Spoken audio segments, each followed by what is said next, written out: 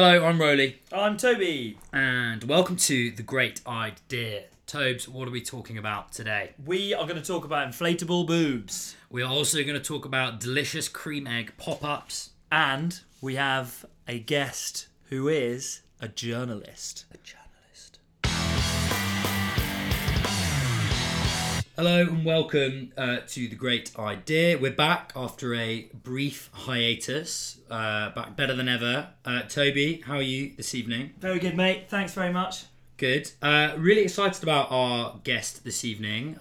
After a few weeks of, I'd say, staying within the creative, within the industries, within the agency side, we've branched out and we have Angelica Malin, Editor-in-Chief of About Time magazine and founder of About Time Academy. Hi guys. Great to have you, Angelica. Thanks for joining us. Why don't you tell us a bit about what you do, who you are? Thank you for having me. So I run a lifestyle website called About Time, which is anything it's about time you tried in London and beyond, whether that's amazing CBD lattes to discovering incredible people who are doing very interesting things in the food scene. We pretty much try and find anything that is unusual and worth people's time and money.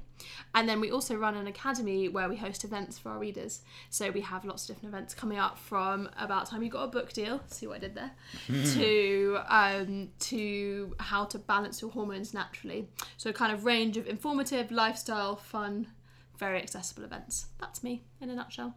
Excellent. I know for a fact that I have consulted your brunch lists on several occasions over the years, and they have served me well. So, right, we're gonna crack on. I'm gonna leave the first idea to Tobes to introduce. Yes, so LV, who sell breast pumps, unleashed loads of big inflatable boobs across London. I don't know about you guys, but loads of people in my office were talking about this one. The campaign is designed to help fight the stigma about breastfeeding or pumping in public. So they got, I think it was 5 different big inflatable boobs of different shades and sizes and put them up in a variety of locations in East London. I think most of them were. I think it's really cool.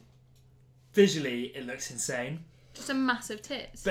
Big boobs are never going to be like a bad idea, but also I think it like the starkness and the root oneness of it and the brashness of doing big boobs also suits the problem that they're trying to form the solution to, which is that people still have a stigma around breastfeeding in public, so they want to show that with big boobs in London. I think having those stats makes quite a difference. Just from a journalist's point of view, we're saying quite a lot of stuff that's quite kind of clickbait, visually led. We've done a stunt, we're giving out something free. But for me, to create a story, you need to have something, some kind of substance behind it. And stats research can really help with that. It's interesting because I think stats alone don't sell a story. But if you have a combination of stats and something visual or a stunt, maybe then you've got your sell. Agree. Yeah, I would agree with that. So I think the lead figure that they went with was that 45% of women find that kind of everyday life situations put them off breastfeeding. So that could be anything from being out at lunch or being on public transport. So that's nearly half of women. There's a lot of women who feel like they cannot do what is a perfectly natural thing. So it's that that killer stat we were saying that when you're pitching this into journalists. As a PR, so often the kind of the question I think you try and keep in your head is what your editor's going to say, why now? As you said, why am I going to write about this now as opposed to any other day? And it's kind of that call to action, isn't it? Something I'm often interested by is sample size on these polls or on these stats. Go on. Is that we host a PR workshop every few months, and it's something we bring up a lot, is that we do actually look at how big these sample sizes were. Because if you're pitching me we found out that 56% of people prefer gin to vodka, and then you've polled like 300 people, I'm like, that's not a stat. Yes. So we try and look, it has to be a good chunky. You've polled at least like a few thousand people, because otherwise it just feels like you're just. And also I think there's often like a disconnect between the company that's doing the polling and what the stats about. So this works really well because the company is a breast pump and the stats are about breastfeeding. But often what I see with stats is like, my client is like a gambling company and we've done a stat about crisps, and there's that disconnect between the subject matter. So I'd say, like, if you're trying to do a stats off, make sure it's really relevant to your client as well as interesting stats. That's interesting, because sometimes I would go the other way and I'd be like, if my client is maybe like gambling related or something that I think lifestyle press might be less interested in doing, the temptation is to veer towards something a bit news grabby and then do the campaign around that, even if the bridge isn't as good. I know that's not good PR advice, but sometimes you're tempted to go into subject matters that you think are instantly appealing, like luckily for LV, big boobs are right in their territory. If you were a gambling brand and you were going down the big boobs road, then maybe you'd think that's your road in. But it's interesting that you say that it's more than the content. The brand being involved will only make sense for your readers if they're one and the same and the story makes sense. I think if you do have a slightly harder client to plug, say it's gambling or something that's less attractive, then your bridge in that disconnect is just do a big sample size, then like try and make it a really legitimate stat. Yeah, I would agree with that. Make it robust sample size, and as you said, having some credibility to talk about it, I think is really important. We were looking at the kind of coverage that this had. So there was a nice spread across kind of your online nationals, some lifestyle stuff, and we were saying it was kind of bang on what we would expect their audience to be. Kind of young mothers. And the kind of titles that they'd be reading, so Pretty 52, Metro, it felt like it was about where you'd want that coverage to be, I think. But yeah, which is nice. So, and as you said, we were also interesting that it was only in East London. The North and the West London's not fancy boobs in there. I tell you what would be good would be to if there was a regional split of the data, and actually to see if it was women in certain parts of the country who felt like they had bigger issues, and then the boobs could have gone there, would maybe be like a nice build. So we're putting a boob up in somewhere where women feel like they can't breastfeed. I don't know. I mean, I'm going totally out on a limb here. Do you reckon it's based on like where they think? Well, they're more residential areas. Like if you put a boob up in Mayfair, there's not that many people that live there. I suppose doing it kind of east, perhaps you've got more young parents there. I don't know. Or people who are just going to say yes to that's knock on the door. I've got this massive boob. I need to put it on a roof somewhere.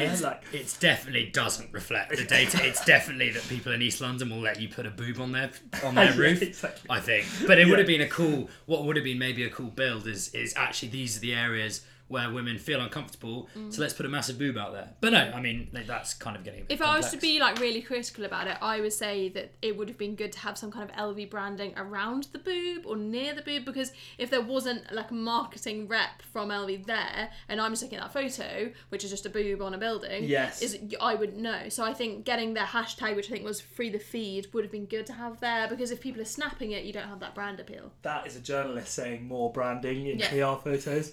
Yeah. PR's but everywhere. Like good branding, subtle branding. Yeah. Fair enough. Because they're not going to know to tag them on Instagram. You'll just be walking past, you'll be like, oh, there's a big boob, but they won't be getting people at mentioning them, will they? But I guess if you were going to write that, surely you have to the boobs are in London because, and then you have to give the brand plug, or do you think no? Yeah, if I was writing it, but I'm thinking from a consumer perspective. On social, exactly. If I was walking past said boob, I've never said boob so much in my life. If I was walking past it as just a member of Shoreditch, then I wouldn't know where it come from. So I think I think it would have been a good idea just to have like a sticker on the wall. Yeah, well, it was Mother, wasn't it? Who correct me if I'm wrong. I'm more in the ad space. It's quite kind of nice to see in.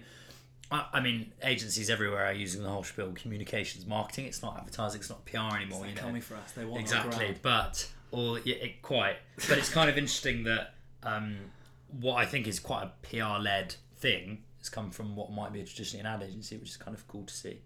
So 100%. Yeah, because that was talkability personified. Like I said, people in offices were talking about big boobs in London, and that makes sense. And they used influencers, which was nice. They had a few influencers who I think they'd work with sponsored campaigns to come down, take a photo outside of it. I think that's quite nice. Yeah, I mean, when all's said and done, you walk past a massive boob in the street, you're going to take a photo. It takes a strong-willed or incredibly busy person not to take a photo of the giant boob they walk past. Yeah. But I think we like it because, as much as we like giant boobs, it's also appropriate and fits what the issue they're trying to solve. Definitely. Yeah, definitely. Yeah? Yeah, I'm into it. I guess that's 3 yeses. Absolutely. 3 yeses for the boobs. Come on.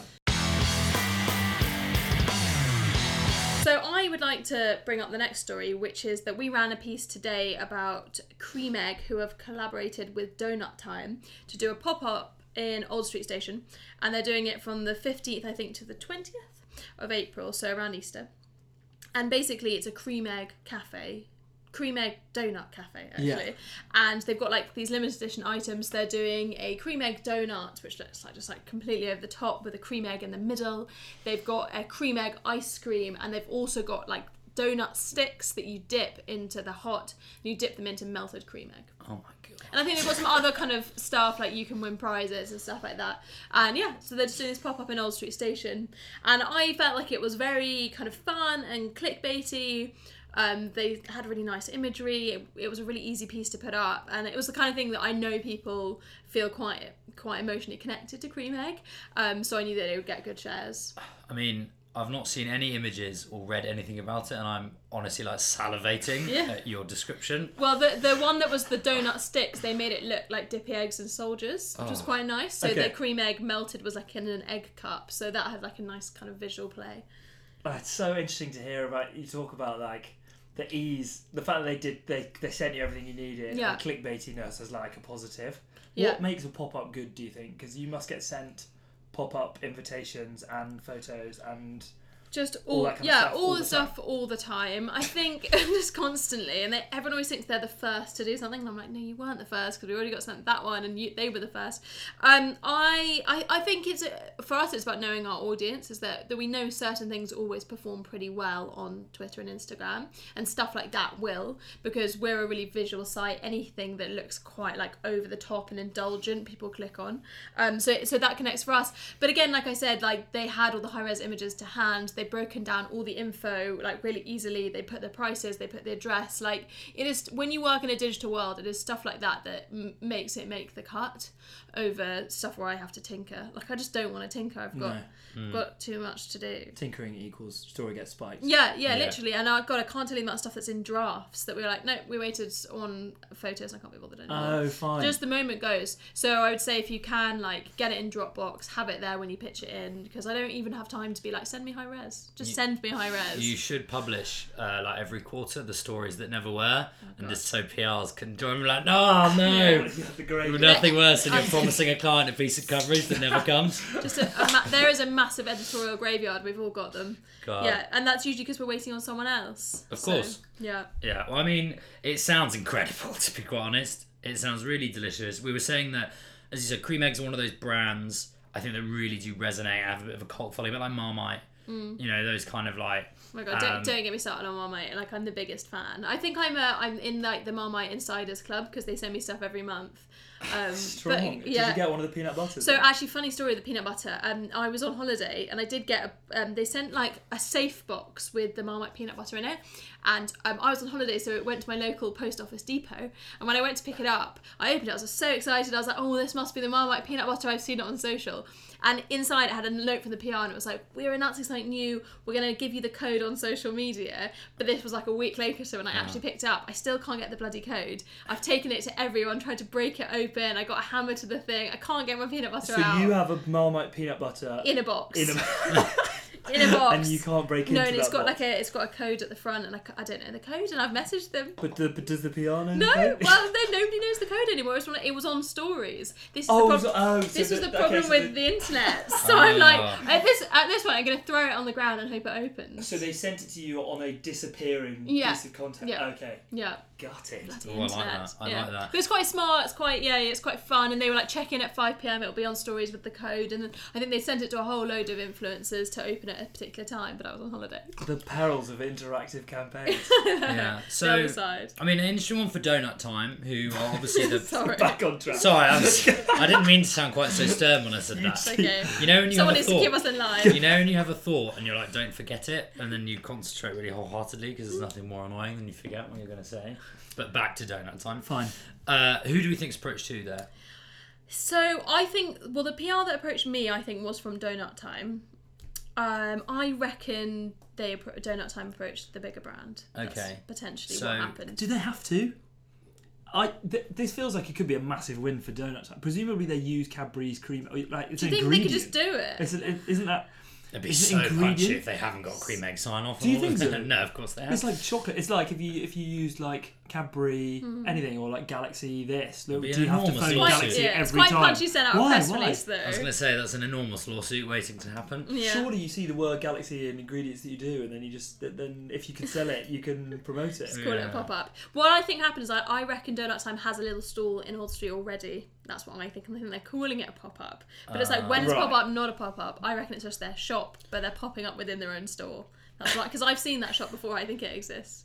Popping up within the It's just, stores. it's just spinning some yarn on something. But, Inception pop-up. Yeah. Wait, but to cover it, do you think there's something about like the phrase pop-up or the idea pop-up that makes it more news than just saying the Donut Time shop is having a facelift? Yeah. Like, Definitely, is it's this a all trendy sort of word. a lie that we're all Yeah. happy to be go along with because it's a pop-up and that will get clicks and people will talk about But it's pop-ups about with their mates? time sensitivity, isn't it? Yeah, It's like if it's not exactly. time sensitive, then it's not news. So if you said they're doing a shop, you'd be like, no. Yeah, quite. But if they're doing pop-up, cool. But think about it from the consumer's point of view. You go to the pop-up on the weekend and someone says, what do you do on the weekend? Oh, I went to the Donut Time cream egg pop-up. You're like, oh, that's cool. And then they go, what did you do on the weekend? Oh, I went to the Donut Time shop. Because And it's they'll be like, oh, that's not a weekend That's activity. not You've an been to a shop. activity. Like, what the hell's wrong with you? Fine. Kind of thing. So Yeah, I think it's quite smart. I think what's good about it is it hits it on two levels, that you'll get your press out of it because they're doing this collaboration, but actually you'll get probably more consumers where people come in, and then you'll have that second wave of people on Instagram stories and taking photos and eating it, and that will generate more activity. So I think with campaigns like this, you don't want it just to be press that are interested, and you don't want it to be just consumers. There's like a nice, happy, sweet spot between the two, yeah, no, I would agree with that. But over this weekend, Cadbury were doing their own campaign around a Cadbury cream egg mayonnaise that they were launching. And there was this massive giant billboard which is designed to look like it has mayonnaise on one side and then cream egg goo or whatever it is on the other, and then that combines in this big dispenser that you can have on waffles. Sounds gross. The Evening Standard described it as like liquid hell, but the cream egg mayonnaise billboard and offering got loads of coverage. So one, I'm interested to know like what actually makes a good like eggy idea, and like who's coming out on what side in this whole Easter, because basically everyone's also going to be doing egg related stuff because it's Easter this weekend. Yeah. Blah, blah, blah. Yeah. It's that disgust thing, isn't it? Like having a quick look at the coverage, it was like, we tried the egg mayonnaise so you don't have to. Cadbury and Hellmann's have produced this to ruin your Easter. Like, it's that funny. Like, I think disgust is such a good kind of emotion to play on. I think within the media, because that kind of outrage, it just works really, really well. Yes, outrage is good. Outrage is You good. obviously share things that sound disgusting, but you have your weird friend who's obsessed with mayonnaise who must find out about this. Two brands that I wouldn't necessarily see getting together, Heinz and Cadbury. Yeah. I don't know. I think from my perspective, it's a little bit cheap, and because of that, you'll also isolate loads of titles, because for me, it's a bit lowbrow and it's obviously disgusting, and we're not going to promote anything that's disgusting. So you're making quite a conscious decision to kind of go after titles that are, your sort of daily stars, rather than Fine. not that that they were likely to be in Tatler, but they're now definitely not going to be. So it's sort of deciding what kind of coverage you want. Like, for me, it just feels like it's just too clickbait and just a bit rank. Fine. So if Cadbury were involved, the strategy is do nice donut pop-up on the one hand and do gross mayonnaise stunt the week before to really nail the Easter side of things. Well, you've pushed them away and then you've brought them back in again there, haven't you? It's hook, line and sinker. They've disgusted us, and then they've got me salivating over their donut sticks that look like egg soldiers or whatever the hell it was. wonder how I much think the Cadbury know mayonnaise about is a that. bad shout, actually. I just think, why? Just make your brand a bit aspirational, and people want to share it, and it's lovely, and you want to eat these delicious things. You're basically making your own brand a bit rank, and it's like, do you really want to do that? I think positive press is better. I mean, the thing is, let's see how many people talk about either. But like now, because you've just got that released today, is that right, for the donuts? I think so. So if it gets, maybe this will get more pickup, and I'll eat my hat. People have seen pop-ups before, like we've said, and I question how much Cadbury knew about this, but disgusting is a gross vehicle for people to talk about stuff. Surely Cadbury knew about the pop-up. You can't use their name, the cream egg branding, and then them not be involved. But what is it branded? Is it branded? It looks pretty branded. It does. It's got their logo on it. If like Cadbury-ish donuts. If they haven't, we're using them. If they haven't asked them, and for some reason Donut Time's legal team are listening, or PRs are listening to this, please consult your legal team, because there is an enormous lawsuit heading your way.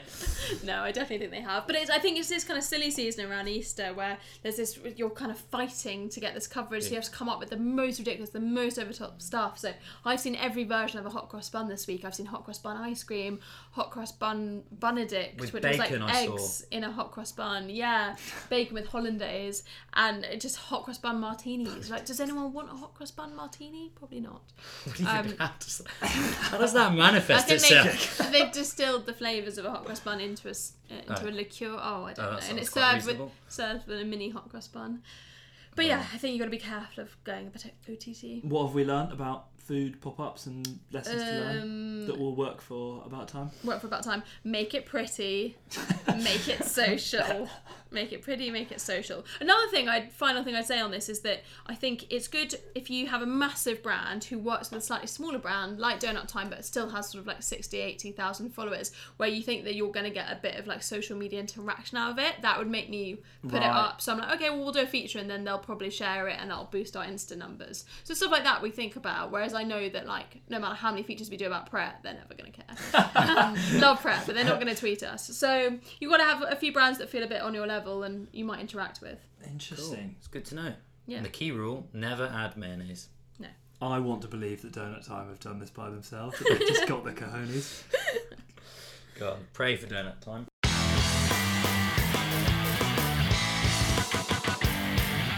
AOB, a bit where we hopefully go quickly through a few other bits that have caught our attention. Tobes. Oh yeah, okay. Whistle Stop Tour through some stuff. UK TV, Channel Gold. They launched this public petition to install an Only Fools and Horses themed statue commemorating the London tower block that housed the Trotter Brothers in the show, following the news that tower block is going to be demolished. So there's a sort of a change.org petition you can put your name on, and then they have these like mocked up images of one of the lads from Only Fools and Horses in front of this tower block saying, if we get enough signatures, we may or may not make this statue as it's mocked up in these pictures, or we might put up a plaque. I mean, I genuinely think the PRs who organised this are even surprised that they got covered out of it. Went everywhere. Really? It went everywhere. I think it's great. It's the thing we always say this. You love most as a PR. It's just magicking coverage out of nothing. Yeah. And this is a building is being demolished. I mean, obviously it's the building, but like it's. I think it's so clever. So they weren't aiming very high with the petition. 100 signatures was the aim. Any guesses on how many they're on? I reckon they got there. So like Angelica, how many? 110. Oh, okay, 465. It's 52 at the moment. Is it? They haven't even done it. Just over halfway. No way. Well, it's quite a simple ask. So you know what they say: aim low and don't get there. It's literally out of nowhere. Wow, that's interesting. So, sorry, there's also a video of one of the guys, one of the cast members. Boise is the guy who played Boise. Stood in front of a green screen or something, talking about how we should sign this petition. Like, it's clear from the artist's impressions. You should have a look if you haven't already seen it. But it's like a gold rendition of an over-the-top statue in front of like a council block or a tower block. Or the tower. The tower block. But like, that statue will never be made, especially with 52. Especially with just over half the signatures. I like it. But they must have known, and but the coverage, I would have thought, needs the link to the petition, but maybe yeah. I don't know. Yeah, I like well, it can't have done if they only got 50 something. I mean, Yeah. You think? Maybe that's National missing. press would have driven a few more signatures. The coverage's reason to exist is that a petition. It's enough for a petition to exist. Yeah, of course. Than We should all start more petitions. to have any signatures. Like a similar political one got loads of signatures and nothing has happened. Whereas this one got loads of coverage for having a benchmark of 100 people. Yeah. It's Well, crazy. I just think, it's just put UK TV in papers where it wouldn't usually be. So great. Yeah. Cool. Right, on to the next one. Amazing coverage. Oreo's Game of Thrones went out the other day. So Oreos have really committed to the Game of Thrones launch, not only by pulling together what I think is quite a nice video animation which mocks up the sort of famous beginning intro scene of Game of Thrones, but where sort of you see castles appear out of nowhere and you fly over different landscapes, but it's all animated out of Oreos, which is quite cute and a good piece of social content. But they've also got like limited edition packaging and Oreos that are printed with different Game of Thrones families on it, and it's definitely getting loads of traction. Creative Moment put it up and reviewed it quite well. People like it. I mean, when I first saw it, I was like, there's a massive disconnect for me there. Like, I wouldn't think Game of Thrones Oreos. They aren't two brands that have much synergy. That said, I think it's quite smart because it's tapping in with zeitgeist. It's like part of community. They've only done a short limited run of them, so it can potentially be a collector's item, and people are very into Game of Thrones. So I actually think, okay, I'll give it to them. It looks quite pretty. Yeah, it It's definitely got does some look pretty. nice packaging on the front. The pictures are class. We were saying a limited edition is code in PR for not having very much budget or being able to roll it out fully. Yeah. But like, it's brave to do Oreo completely outside of the brand and completely overtake your own to create images that are aligned with a TV show.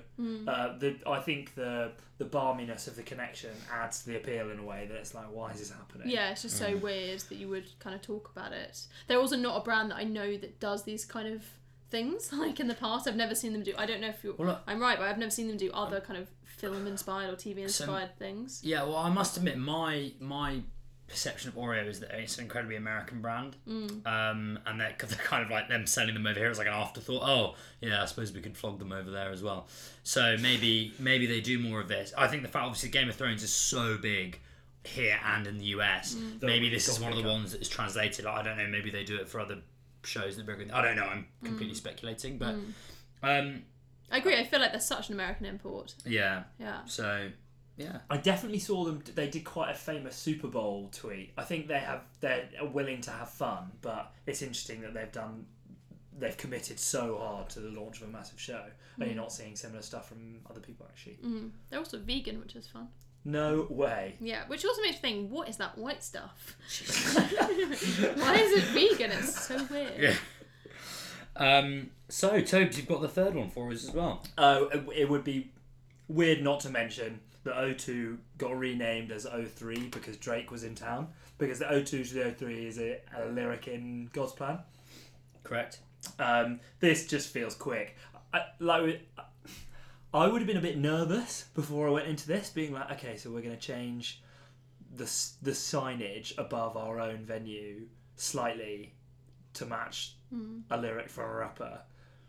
You never know whether the pictures are actually going to make. It's talkable, but the extent to which that ended up permeating culture and everybody talks about it, I think is still impressive for what would have cost them not very much. Yeah, I mean, I get what you mean. Then maybe they weren't expected to do as well. I don't know if I would have been nervous though. It seems like such a as a PR manager, you wait for the day that an act turns up with a lyric, which you can like something as kind of simple as that. So, but I do get what you mean. At the end of the day, they're photos of the front of a shop. Yeah. So like it has worked for them. Yeah. I agree that it's like definitely a nice cultural way into conversations, but I still would have been like, are these photos gonna work? Like, are we doing this? But I think you're forgetting the sheer weight of their own social. They've just got massive followings on all platforms, so it wasn't like they were launching out of nowhere. Yeah, true. So yeah, they were gonna get and it's just another it's just one of those. It's just a really easy, simple way of just going, look at us, we've got Drake for 7 nights, kind of thing. Like showboating. Exactly, it is a bit, isn't it? It's like we are the He's one of the biggest artists in the world. He's playing 7 nights here at the O2 in London, kind of like trying to reinforce, because there are a lot of great venues, you know, arenas, and in the UK, but in London, Alexandra Palace, Wembley Arena, they're all Albert Hall, all arenas. Like, you know, it's just a way of like pushing them out. I think it's cool. Cool. Last but not least, so EasyJet, as part of their campaign to basically they've been doing a big campaign over the kind of last year or so to try and increase the amount of female pilots in their ranks. So I think aviation in general is a very male dominated industry. They came out with a load of stats last year basically showing that they're just a lot of girls would consider wanting to be a pilot but maybe feel like they couldn't. So I think they committed to trying to increase their female pilot intake by 20% by 2020, I think is what the stat was. So just a really simple story. There was the UK's youngest female pilot. She flew a plane just 3 days after her 16th birthday on her own. Amazing story. And EasyJet just jumped in and basically mentoring her, which is really cool. Like, it's, you know, we were kind of discussing earlier, it's with certain issues, it's kind of feels like easy for a brand to jump in to take a stance. So take it, for example, when Iceland at Christmas did the Rangtan palm oil ad, but then it turned out that tons of their own brand products still had palm oil in it. So they took this big stance, really stuck their neck out, and then were made to look quite silly. So I think when you take a stance on these kind of social things, you need to be able to back it up. Yeah. And from what I can tell, EasyJet seem to be doing that. They seem to be putting money into it, trying to improve, you know, their recruitment of female pilots. But it just seems like it was a really, really easy way just to kind of keep pushing that message. Oh, great, this is amazing 16-year-old girl who's the youngest pilot. Let's take her on, let's mentor her so she can, you know, go to do what you want to do. And it went everywhere, every national, loads of consumers, like CBBC, Newsround did like a big piece. Yeah, really simple, but just a nice story. If I was to be really cynical about it, do it.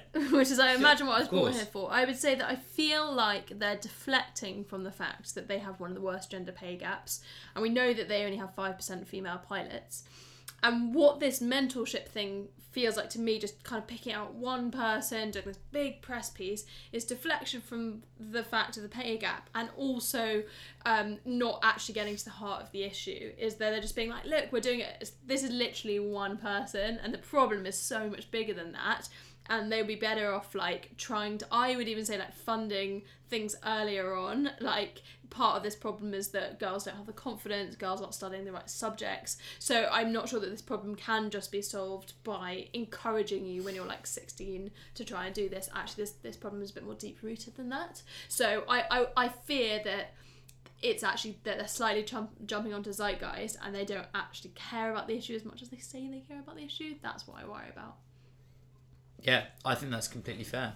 Although the one, I mean, I should have had the piece up in front of me. I'd be interested to know, to check back to the coverage, whether they do this as a standalone or whether they use it as like a vehicle to point back to a scheme that they're doing. I should know that. I don't. I'm sorry. It's that's such a tough one, isn't it? Because it's with any kind of issue. If you try and promote a success story of some kind, it does invite that level of cynicism. But there's only so many success stories and so many ways that you can try and communicate that you are committed to solving a problem. And I guess this is them trying to show it, which on the one hand has that, like, you have an unease when you read about it because you're not sure what their intentions are, but it's at least positive that they're aware of it, owning the problem, doing something about it, trying to shift the dial. And I think when it comes to comms, you have to try and pitch those ideas in order to counteract all the right points that you made in terms of the current plight that they might be facing. Yeah. I just had a quick check up on the Telegraph piece, and the link back was that, that's one from my own sanity, and the link back was that, it linked back to we're trying to commit to 20% of our pilots be female by 2020. So I do agree with you. It's a lovely thing to say. Intriguing to know what are they doing to get there. Yeah. They want to jump up like 15% exactly, in a year. It's quite ambitious. Exactly. It's a huge increase. Yeah. So I just think this is quite a deep rooted problem, and I'm not sure that this kind of stuff is what's going to solve it. Basically. Fair enough. Because I just think a lot of companies show that they're trying to do something about the gender pay gap, but it's kind of superficial and surface level, and then nothing seems to change, and the stats are worse this year than they were last year. So like, come on, no one seems to actually deeply care about it. So whether this is going to help, I don't know. Cool. So the takeaway there is fine to jump on a social issue, but there needs to be some substance. Definitely. Otherwise, it'll actually go as far to it'll totally backfire. Because I do remember when the Iceland stuff came out, everyone was just like, oh. You're right that a pledge is like a future pledge is really different to a result of some kind, or like a financial commitment. Definitely. I'd also like to add, if you're pitching stories like this, don't give me a quote from one of your male senior staff. I'm not interested in hearing what Steve, head of HR, is saying about this scheme. Like, find senior women and use them as case studies, because otherwise it's part of the problem. That's fair. Because we're not seeing enough senior level women in the press. So I try and get good case studies of women high up to say something about this, not blokes. Sorry. Did that happen in this case? I don't know whether we still... I don't know anything about the story, but I presume that they probably had some quotes, and I just would want to make sure that some of those quotes were from women or female pilots. Can confirm it was EasyJet's Director of Flight Operations, Captain David Morgan, No. who was quoted. There you go. Who was quoted in Exactly. the So piece. find me a female bloody pilot who wants to make a quote about how amazing it is to be a female pilot. Yeah. It's about, this is a representation issue more than anything. I laughed because I thought it wouldn't happen. But So There you go. Well, there you go. Well, I knew it would. In the interest of fairness, they had Zoe Ebury, who is the who was the one doing the mentoring. Yeah, but she's the I would junior agree. one. I would agree. It does seem. What an actual female pilot. It seems like an oversight, not to have a male spokesperson there quoted. Yeah. Cool. Well, that's what we've got for you this week. Lots of interesting discussion, lots of good stuff. It's been quite a PR focused one this week, I think, hasn't it? Oh yeah. Yeah. As in the last couple of weeks, it's been like big kind of like ad stuff, and it's been quite into our bread and butter. Yeah, into the small stuff. That's because we're grilling the journo behind enemy lines to try and It was a pleasure. get to the bottom of things. I'm going to get some Oreos now. Yeah, next time I send you something that adheres to all of the criteria you've just given me and you don't publish it, there will be hell to Give pay. me fun, clickbait, nice images, female spokesperson, time sensitive, and we're there. Done. Excellent. Cool. Well, thanks very much for joining. We really appreciate it. Thank you. And we will see you guys for the next one. Cheers. Bye.